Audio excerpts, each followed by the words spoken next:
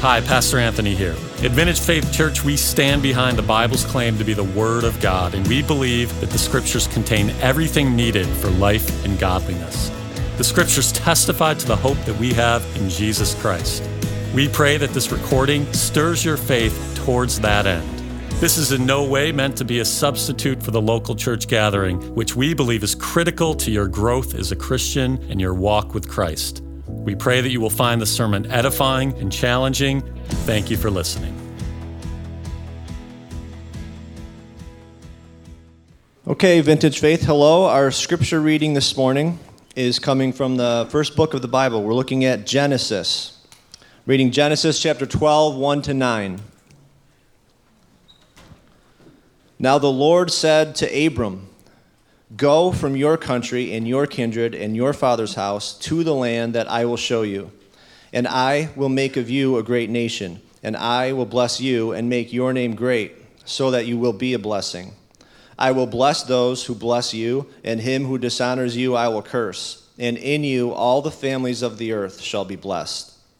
So Abram went, as the Lord had told him, and Lot went with him.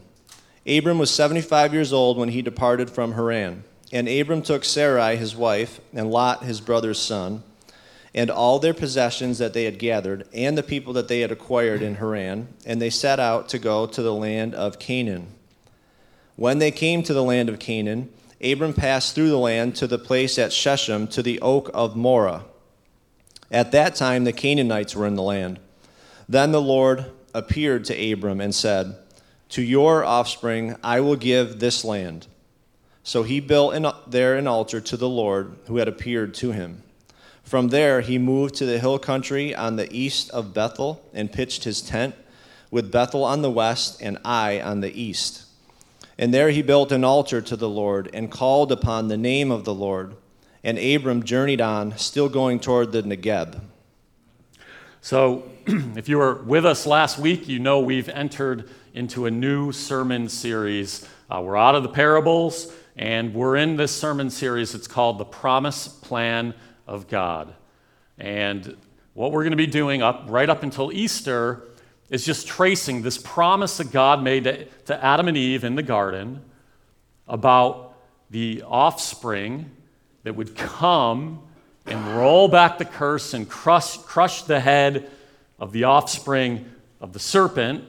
And we kind of looked at that in the early chapters of Genesis, and we're going to pick up in the early chapters of Genesis, and we're going to be looking at Abraham today. Actually, the next 2 weeks, we're going to look at Abraham and how that promise played out in the life of Abraham and what that means for us. So if you remember from last week, we had this promise of an offspring or a seed. It's a promise of a son. It's the promise of a Messiah that's right there in Genesis 3.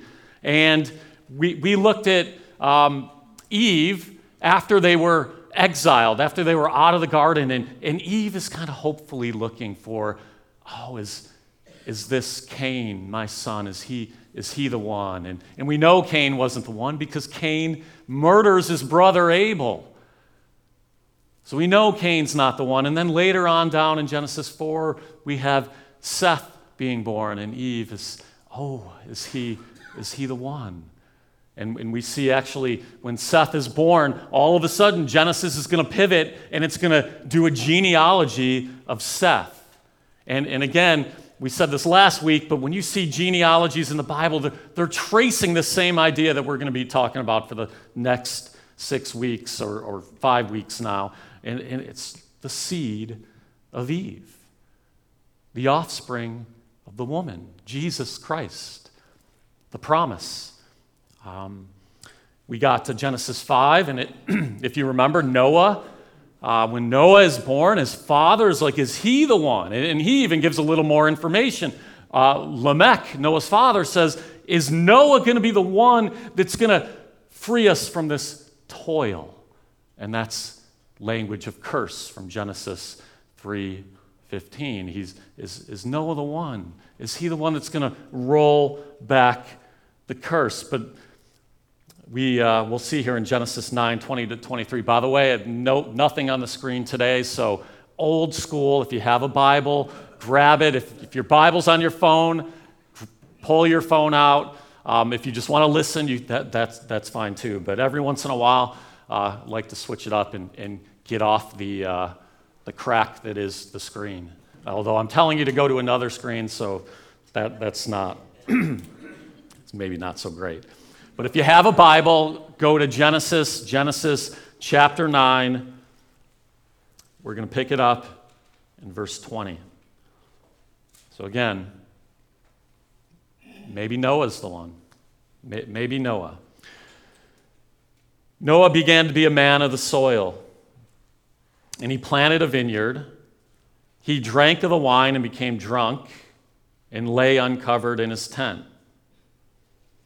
And Ham, the father of Canaan, the father of Canaan, saw the nakedness of his father and told his two brothers outside. Then Shem and Japheth took a garment, laid it on both their shoulders, and walked backward and covered the nakedness of their father. Their faces were turned backward, and they did not see their father's nakedness. So this scene in Genesis should bring you back to Genesis 3. Here again, we have a garden. We also have fruit. We have now Noah partaking in the fruit of the garden in a way that is sinful. He gets drunk. And we have nakedness and shame. All the things you had. So God, he judges the world with a flood. It looks like a restart. Maybe it's going to restart with Noah. Maybe Noah is the Messiah. And right away, Noah's drunk, naked, ashamed, in a garden. This is just God showing us this is not going to happen by men. It continues in verse 24. When Noah awoke from his wine and knew what his youngest son had done, he said to him, "Cursed be Canaan. A servant of servants shall he be to his brothers." He also said, "Blessed be the Lord, the God of Shem, and let Canaan be his servant." So a few things happening here for the narrative of this promise that we got to take into account. Number one, Canaan is cursed for doing what he did. Now, that should kind of get you thinking, Canaan, where is the promised land going to be? Canaan. And who is Israel's biggest problem when they get into the promised land? Canaanites. So here we're following the story of the Bible, and this is what the young kids might call an Easter egg. It's something that is intentional. It's there. We should be tracking with it, like, oh, wait, cursed be Canaan. Because Moses wrote Genesis, and Moses is going to write the rest of the story, and we're going to see what happens with the Canaanites. But let me draw your attention not so much to the Canaanites, but back to Shem. Blessed be the Lord, the God of Shem. So something is going on here. Something with the promise is going on with Shem. Because all of a sudden we're going to get, if you're in your Bible and you go to Genesis 11, you're going to see the same thing that happened with Seth now happen with Shem. Though the Word of God is going to now trace a line through Shem. And we see that Shem is blessed. Genesis 11:10, we're not going to read all of this, but these are the generations of Shem. When Shem was 100 years old, he fathered Arpachshad 2 years after the flood, and then on it goes. These are the generations of Shem. And it's going to keep going, and I'll pick it up in verse 24. When Nahor had lived 29 years, he fathered Terah, and Nahor lived after he fathered Terah 119 years and had other sons and daughters. When Terah had lived 70 years, he fathered Abram, Nahor, and Haran. Abraham. So for all purposes here, every time I'm going to use the word Abraham unless I'm reading scripture. You're just going to hear me. Abram's name is eventually changed. But the line of Shem goes down, and where does it land? Right on Abraham. Right on Abraham. So that's why we're going to be looking at Abraham for 2 weeks, because Abraham is a very important character in the Bible. To understand much of the biblical narrative, we have to understand Abraham. In fact, Genesis 12 through 50. So however many, if you guys know math, how many chapters is that? That's a lot. A lot of chapters. 12 all the way to 50 deal with Abraham and his family. All about Abraham. There's a lot of content in the Bible about Abraham. In fact, the New Testament mentions Abraham 76 times. Abraham is front and center in the Word of God. Martin Lloyd-Jones says this about Abraham.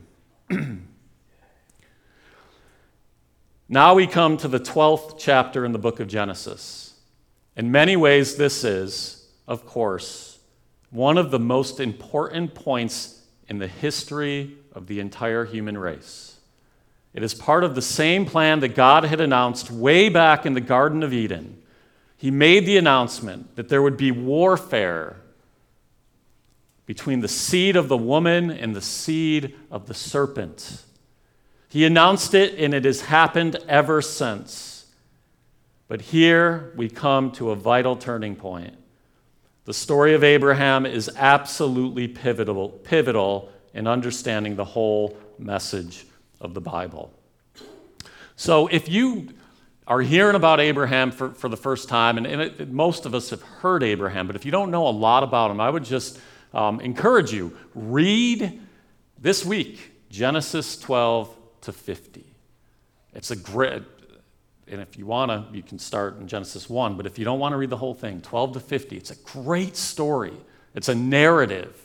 The same thing you're dealing with in this life, Abraham was dealing with in his life. The same things. The only difference is we got iPhones, TVs, trains, planes, automobiles. We just move faster. And in many ways, it's just dumber, right? We move so fast that we're not absorbing and really thinking about things. But life has not changed. People are still friendships, marriages, eating, drinking, sorrow, love, hate, same thing. Life hasn't changed. And you see that all in the pages of the Bible, but you see it front and center in Abraham's life. So I would definitely encourage you to read that. So before we get into our text today, I want to jump to the New Testament and show you something. Matthew 1:1-2. So here is the first book of the New Testament. The first verse of the New Testament. And what do we have? The book of the genealogy of Jesus Christ. Again, tracing this. Jesus Christ is the seed of the woman. This is the seed. This is the offspring. The book of the genealogy of Jesus Christ, the son of David, the son of Abraham. Abraham was the father of Isaac, and Isaac the father of Jacob, and Jacob the father of Judah and his brothers. So right from the get-go, the New Testament is drawing all of our minds back to Abraham and David, and we're going to have a week on David here. But right from the get-go, Matthew is saying, let me tell you about this seed. Let's talk about Jesus Christ, the seed of the woman. Oh yeah, by the way, Abraham. Abraham is pivotal in the story. And we have to ask, why? And that's what we're going to look at today. Why is Abraham so pivotal in this story? And next week, we're going to look at Abraham again, a different aspect, the sacrifice of Isaac next week. And both of these weeks are going to play into ultimately where we are going with this sermon series, which is the crucifixion and the resurrection and how both of those events are part of the promise that God made in the Old Testament. If you remember last week, I read a part of a quote from a popular author, and I'm going to read a part of it this week. Unhitching the Old Testament from the New is liberating for men and women who are drawn to the simple message that God loves you so much. He sent his son to pave the way to a relationship with you.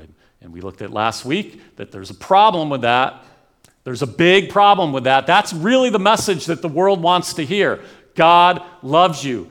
Go ahead in your sin. Just keep walking. God loves you. You're special. The problem with that is we just read Matthew 1:1-2. The whole message of God coming to this world with his son, incarnation, cross, resurrection, the whole thing is tied to the Old Testament.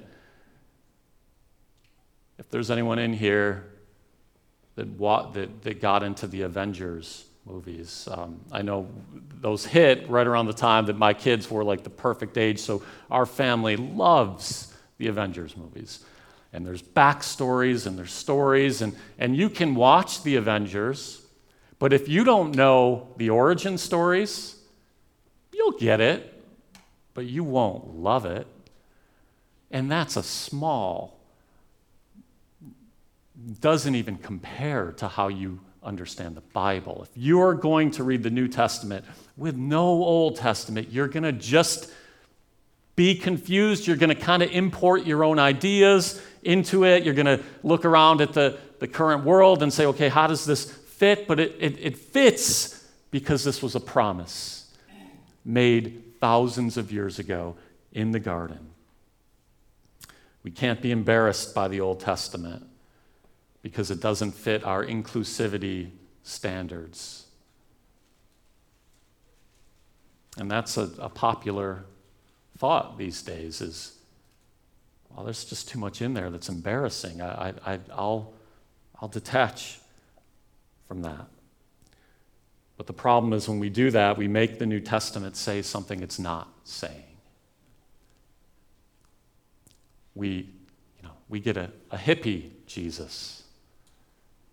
God just loves you. Or, the self-esteem movement gets imported into Christ. And that's not what's going on here. We are talking about the fulfillment of a promise made in the beginning of time as we know it and has been unfolding over time. And then finally, he is here. And that is something very, very different. But you can't get there without the Old Testament. So, all right, Abraham in the New Testament. Galatians 3:6-7. You're going to find, again, Abraham in most of the New Testament books. Just as Abraham believed God and it was counted to him as righteousness, know then that it is those of faith who are the sons of Abraham.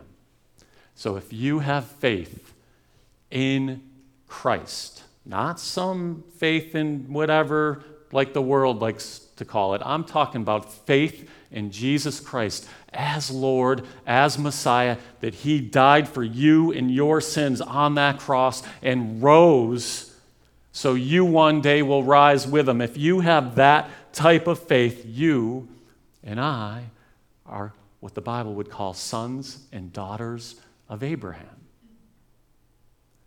Sons and daughters of Abraham. We're going to look at an interaction at the end of the sermon that Jesus has with the Pharisees, and he gets into that. But here's my question to you, my challenge and encouragement. If you have faith and you call yourself a Christian, and Abraham is that prominent in the Bible, shouldn't I understand what type of life this man lived? If he was a man of faith, the Bible calls Abraham a friend of God. He was the man of faith. You just go into Romans, go into Galatians, go into Hebrews. There's so much commended about this man. He's one of the heroes of the Bible, but when we look at his life, we see he's a lot like us. He made mistakes. He wavered in his faith, and the Bible ultimately says he didn't waver. That, you got to try to figure that out, because we waver in our faith. It should be an encouragement to us. My faith feels weak today. Well, look at Abraham. He had some moments. But ultimately, God looks back on Abraham's life, and he said, this man didn't waver. His whole trajectory of his life was a life of faith. Even more than the story of Abraham, we have to look at Galatians 3:8-9. This is another reason we need to understand the life of Abraham. Galatians 3:8-9, in the scripture, foreseeing that God would justify the Gentiles, all of us, by faith, preached the gospel beforehand to Abraham. Okay, so stop here for a moment. Paul is saying that the gospel was preached beforehand to Abraham. That's something we got to wrestle with. Saying, so here is what he's calling the gospel. In you shall all the nations be blessed. Done. That's the gospel. So then those who are of faith are blessed along with Abraham, the man of faith. So again, Paul is doing something here that we really need to be thinking like, wait, he just called the gospel, in you all the nations shall be blessed. What do we do with that? You're probably thinking, how is this the gospel? And what we're going to look at today is this is just the unfolding of the promise. Remember last week we were talking about Genesis 3:15, and I said something of a statement like, this is the most unclear you will see the promise in Genesis 3:15. Like I knew as I was explaining it, I could see people scratching their heads, and it's like, okay, is it really saying that? And you're going to wrestle with it. But here's how the Bible unfolds. The promise gets clearer and clearer as the Bible progresses. We have the look back of it all. We can see it all, but they didn't see it all. They just had this promise. There's a Messiah coming, and this death and pain and toil, he's going to roll it back. He's going to take it all away. This realm that Satan is over right now, and this evil that we see in people and the wars and all of it, it's going to be rolled back. And that's what their faith was in. That's what our faith is in. We're still waiting for the same thing that they were waiting for. We just have a lot more clarity in it. So how is this the gospel? We're going to look at that. And then the other question that I'm going to press on you is, how do we respond to the gospel like Abraham responded? How do we respond as Abraham responded? All right, so if you have your Bibles or you're in or on a phone, go to Genesis 12. We're going to be spending most of our time here. There'll be a little jumping around. All right, Genesis 12:1. So this is the call of Abraham. This is a major shift in the story, in the narrative of Genesis. And again, think about it in relation to the seed that was promised, or the offspring that was promised. Now the Lord said to Abram, "Go from your country and your kindred and your father's house to the land that I will show you." So we know that Abraham lived in a pagan land. He lived in a land filled with idolatry, an anti-God land, not much different than where we all live. A land that was against the purposes of God. Just like today, when we look around in our land, we see marriage being attacked, gender being attacked. These are things that God made. These are things that God called good. And we're seeing those things being attacked. We have ways to deal with race sometimes that are anti-godly, that are not the godly way to deal with race. We see the unborn being murdered. We live in an anti-God pagan land, just like Abraham lived in an anti-God pagan land. This week I was traveling and ended up in Chicago. And sometimes just getting out of your own city or where you live and getting into another city, you see things that maybe you're not normally picking up on. And one of the things, we were in the heart of downtown Chicago and with a bunch of people. And one of the things that struck me was just the anti-God nature of things that were just on windows and billboards and it was everywhere. I mean, I know that didn't surprise me. Like, oh, whoa, this is surprise. I mean, I know it's out there. I have Twitter and I read the news and watch the news. I know it's out there, but it was just striking to me. Like, wow, these signs, these messages are against the Lord who created them. You and I are not that different than Abraham. We live in a pagan culture and a culture that is against God. And I know for some of you that is, maybe that rubs you wrong, that statement, but that is the truth. That is what the Bible says. It's not going to be into the new heavens and the new earth and the coming of Christ that all of that stuff will be judged and rolled back.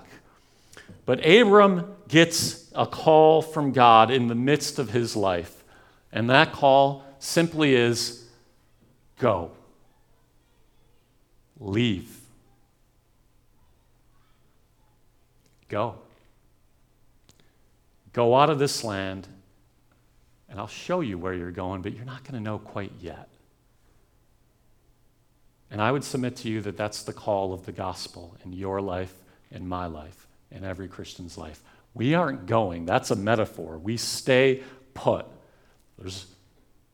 But you and I, through the gospel, are called to leave our old life behind. We're called to leave it. That's what the Bible calls repentance. But we're called to leave it. And we're called to leave it, and we don't quite know where we're headed when we do. So I would ask you this morning, and if you claim to be a follower of Jesus, have you left your old life, or are you do you have a bunch of luggage with you? You know, do you have the backpack on, and maybe again, I just traveled, and you got your rolly little thing with your luggage in it. Are you trying to live this life as a Christian pilgrim with all of your old life weighing you down? It doesn't work like that, friends. You'll be miserable like that.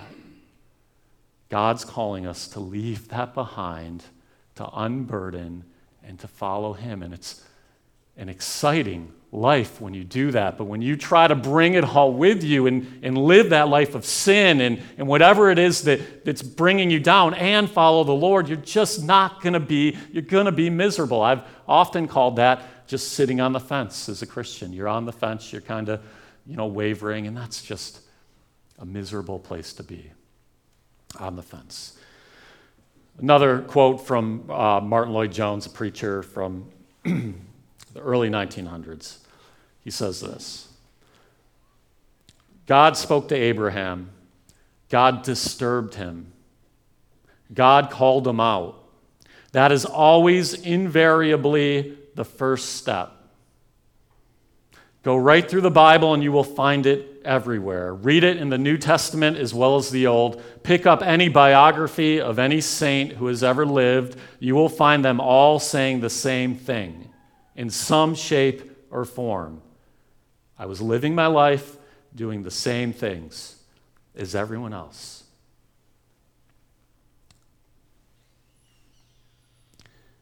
When suddenly or gradually I became conscious of something that was disturbing me.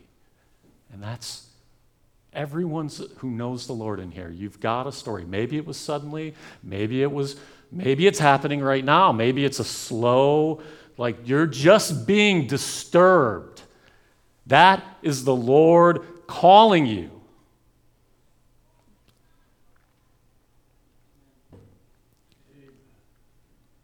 And he's saying, come out. Come out. He's got something better for you.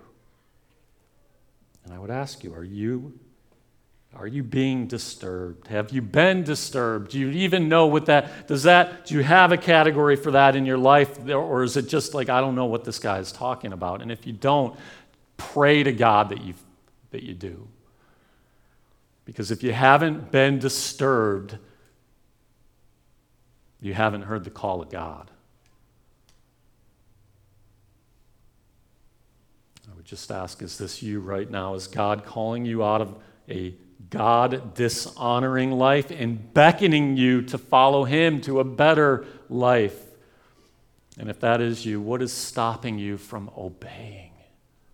What is in your way? What are you thinking like, no, I don't want to give this one thing up? Because when we look to Abraham, he left it all. He left it. God said, come, and he went. We're going to look at that. He followed. He did not stay. He left.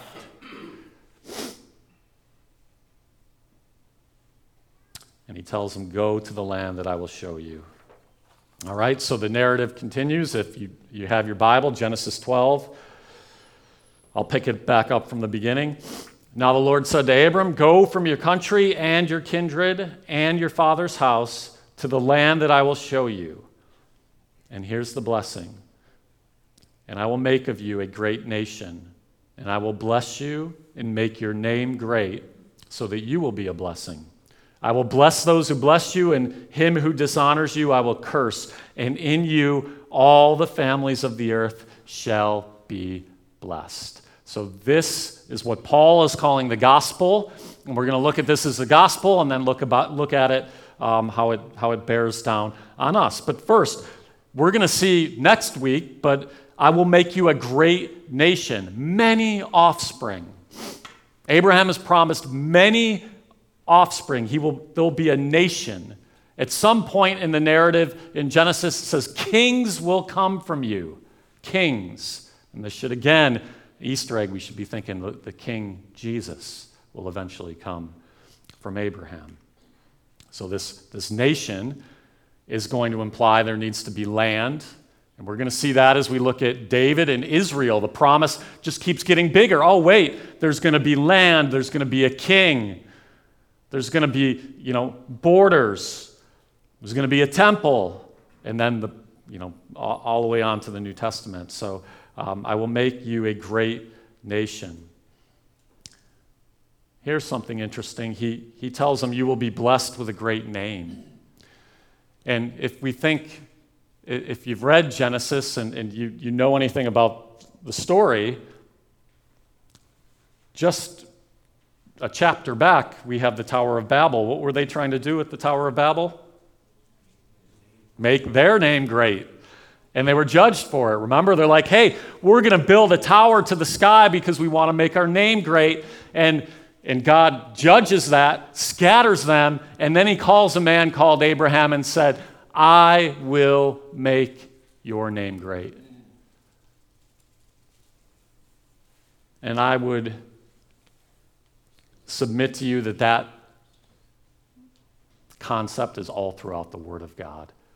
This is what Jesus, in the New Testament, when it says, humble yourself, and it means before the Lord, humble yourself, and you will be exalted. Exalt yourself, and you will be humbled. And we see it right here. Tower of Babel, they were exalting themselves. God humbles them. And then by grace, God says, Abraham, you're mine. I'm going to make your name great. By nothing that you have done, only because I am a good God, I will make your name great. And then finally, all the families of the earth will be blessed through you. This is the gospel. This is why we're all here today worshiping the Lord, and we're not Jewish. Because Abraham had faith, God chose him, and he gave him this promise that all the nations on the earth are going to be blessed through you and through your seed. And at some point, Paul says that seed is Jesus Christ, and that's why we're here today. That's why we can worship the Lord. This is the gospel. In fact, the Apostle Paul in the book of Acts says this, Acts 13, 32 to 33. And we bring you the good news that what God promised to the fathers, so he's talking about Abraham, Isaac, and Jacob. We bring you the good news. So Paul's preaching the gospel as you and I know it, but he calls it the good news that was given to Abraham, Isaac, and Jacob. We bring you the good news that what God promised to the fathers, this he has fulfilled to us, their children, by raising Jesus, as also it is written in the second Psalm, you are my son, today I have begotten you. So there's the apostle just calling the gospel. Oh, this is the same promise that was made to Abraham, same promise made to Isaac, Jacob, this promise of a great nation and a blessing to the world. God called Abraham out of the land in a life of idolatry, but he called him to something, not just out. He called him into something. And God calls you through the gospel and me through the gospel out of our life of idolatry, and he calls us to something, into something blessed. And if you haven't responded to the gospel, you won't quite see that. If you know him and you have walked with him for any length of time, you certainly see it. But from the outside, it's very hard to see.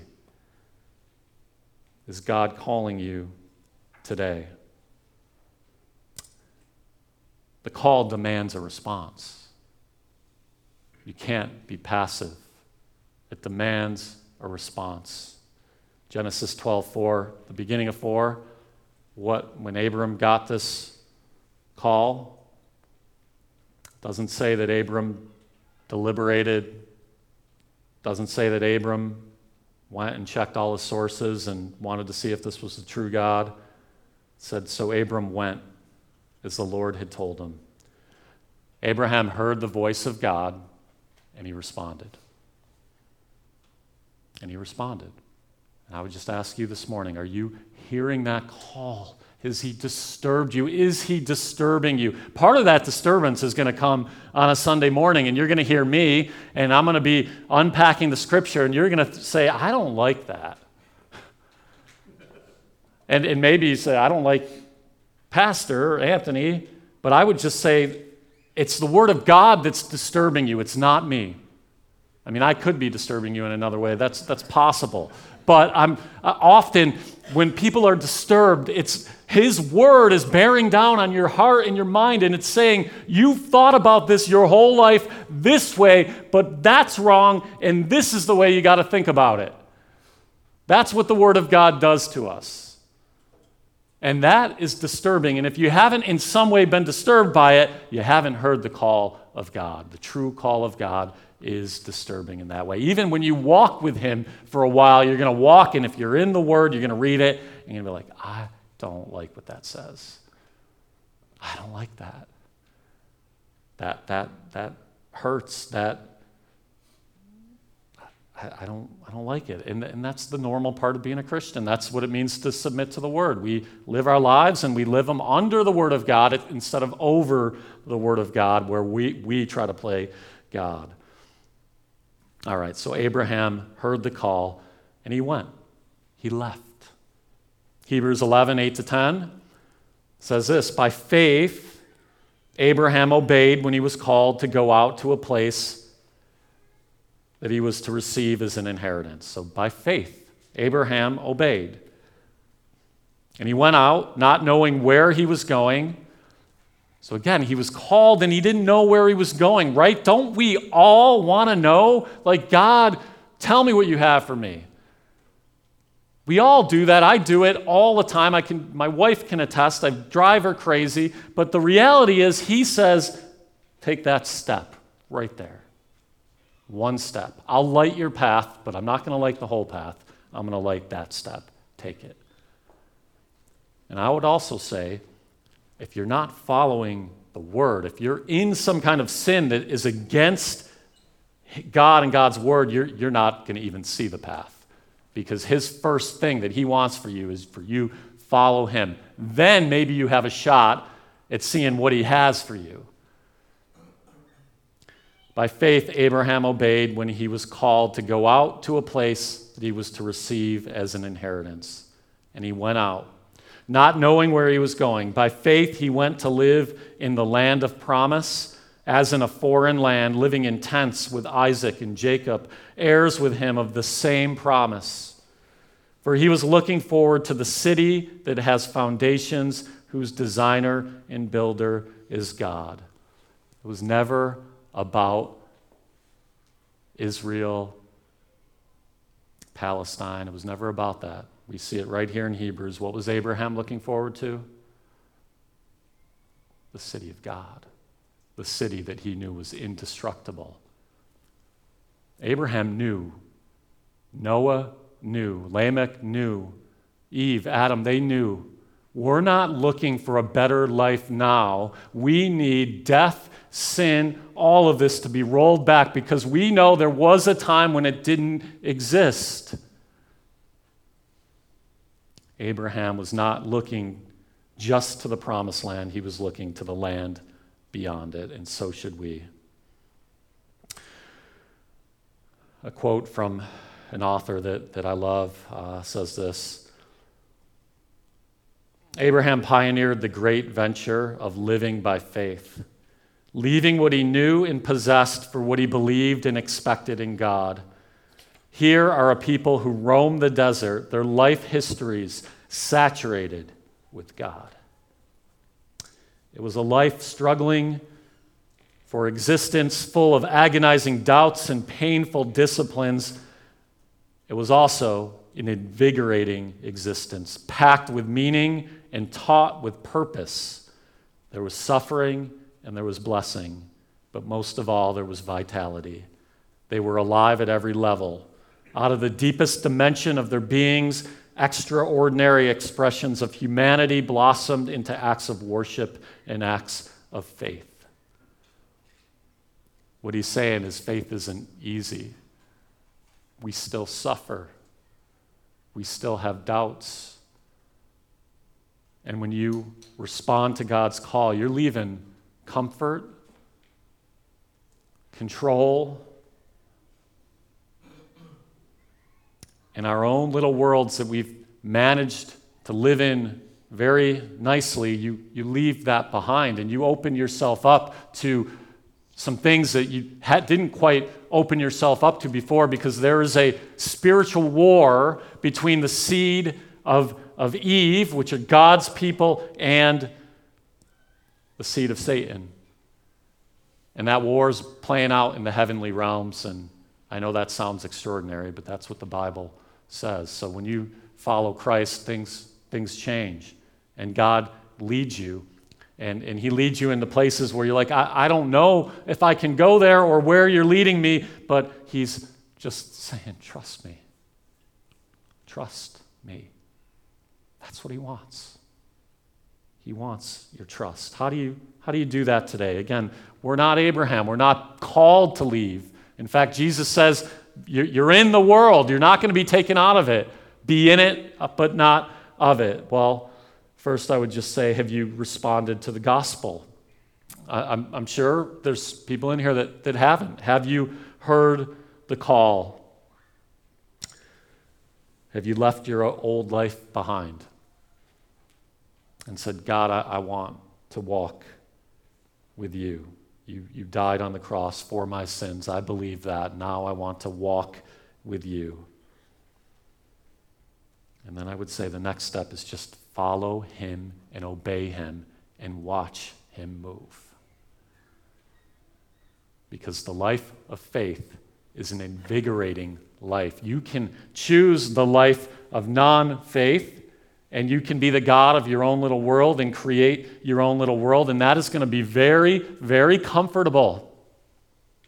The life of faith is not. I'm up here preaching, and I told myself I would never do this ever in my life. I've told you the story of my first job that I took. I'm like, as long as I don't have to speak in public. But God said, I have different plans for you. You're going to follow me. I'm going to put you in some situations. Follow and watch him move. He's going to bring you into, metaphorically, a land. And that land is good. It's milk and honey. It's good. It's a good land, and it's not going to be easy, but it's a good land. All right, so as we wrap up, I want to bring you to the book of John, and John 8 in particular. If you do have a Bible and you are following along, go to John 8. And while you're going there, I'll kind of set up the scene. Jesus has been preaching and doing his thing, and the religious establishment is angry at him. He's disrupting temple life. He's disrupting the Pharisee life, the order of power and all that. They're not happy. And Jesus is saying things like, if you knew me, you would know the Father who you speak of. But you don't know the Father who you're speaking of because you're rejecting me, and you know the story. And they're saying things back to him like, Abraham is our father. Don't tell me who my father is. Abraham is our father. Again, New Testament, it's all, so much of it comes back to Abraham. And then we have in John 8:44, Jesus says to them, again, he says to the good religious Jewish people, he says, you are of your father, the devil. What did he do just there? He calls them offspring of the serpent. Think back to Genesis 3:15. There's going to be children of the serpent, children of God, or offspring or seed, however you want to say it. And Jesus is going back there. He's like, your father, you are of your father, the devil, and your will is to do your father's desires. Wow. Okay. He was a murderer from the beginning and does not stand in the truth, because there is no truth in him. When he lies, he speaks out of his own character, for he is a liar and the father of lies. So Jesus is bringing us back again to this promise, and in thinking, okay, seed of the woman, seed of the serpent. And he goes on, and in verse 56, he does concede at one point, oh, indeed, Abraham is your father. He's your father. Your father Abraham rejoiced that he would see my day, he tells him. He saw it and was glad. So the Jews said to him, you are not yet 50 years old, and you have seen Abraham?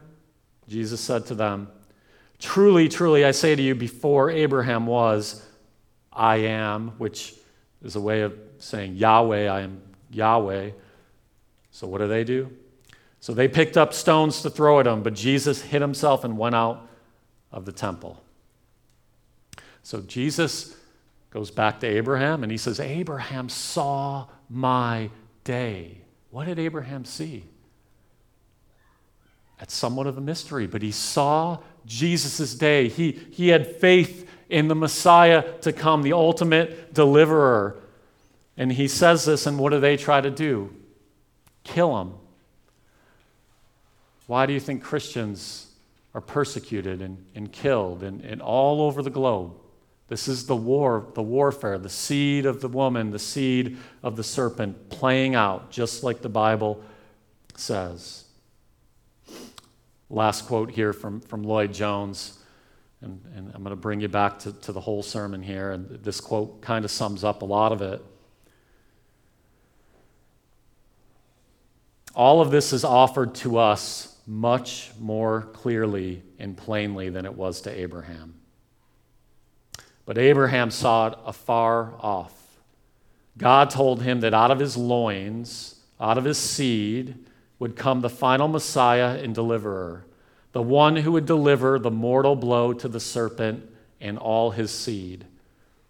And in a sense, the whole history of the Old Testament is just the history of the development of this seed of Abraham, right down through the centuries until at last you come to a baby born in Bethlehem. The baby is the seed of Abraham. Do you have faith in this promise? In Jesus Christ, that he was promised from Genesis? Do you have faith in Christ? It does require a response. Have you responded? Have you left? Has God disturbed you? Is God disturbing you right now? It's not a bad thing if that's happening to you. It's not a bad thing. Wrestle with God. Abraham didn't know where he was going, and if you're being called, you don't know where you're going. But what Abraham did know, he knew who he was going with. He knew he could trust the Lord who was calling him. And if you know Jesus and he's calling you maybe to do some things, and you know you can trust him. He might not be telling you where he's leading you, but you know you can trust with him. Trust him. We have Jesus' words. We know his name. We have a full picture. Abraham didn't. The saints of the Old Testament didn't. They had this promise, and it was a promise. They knew a Messiah was coming, but you know his name. We have the story of his birth, his life, his miracles, his teaching. You have a picture of the humanity of Christ when he's in the garden, struggling, bleeding, sweating blood, and asking the Father, please take this cup from me. We have that. They didn't. We have the cross. And we have the resurrection. We have the book of Revelation. We see the victory. We can see it. We can see it all. Oh, how sweet it is. How sweet it is to follow Jesus. We're going to sing that song here, our last song. And I just want, as we sing it, reflect on that Abraham and these Old Testament saints, they had a piece of the promise. You have it all. Let's pray. Heavenly Father, we come to you this morning and we ask that you stir our hearts towards the promise that you've given. Lord, we want to be like Abraham. We want to be men and women and children of faith who respond to your call. We want to trust you. Give us more faith, Lord. Give us more faith.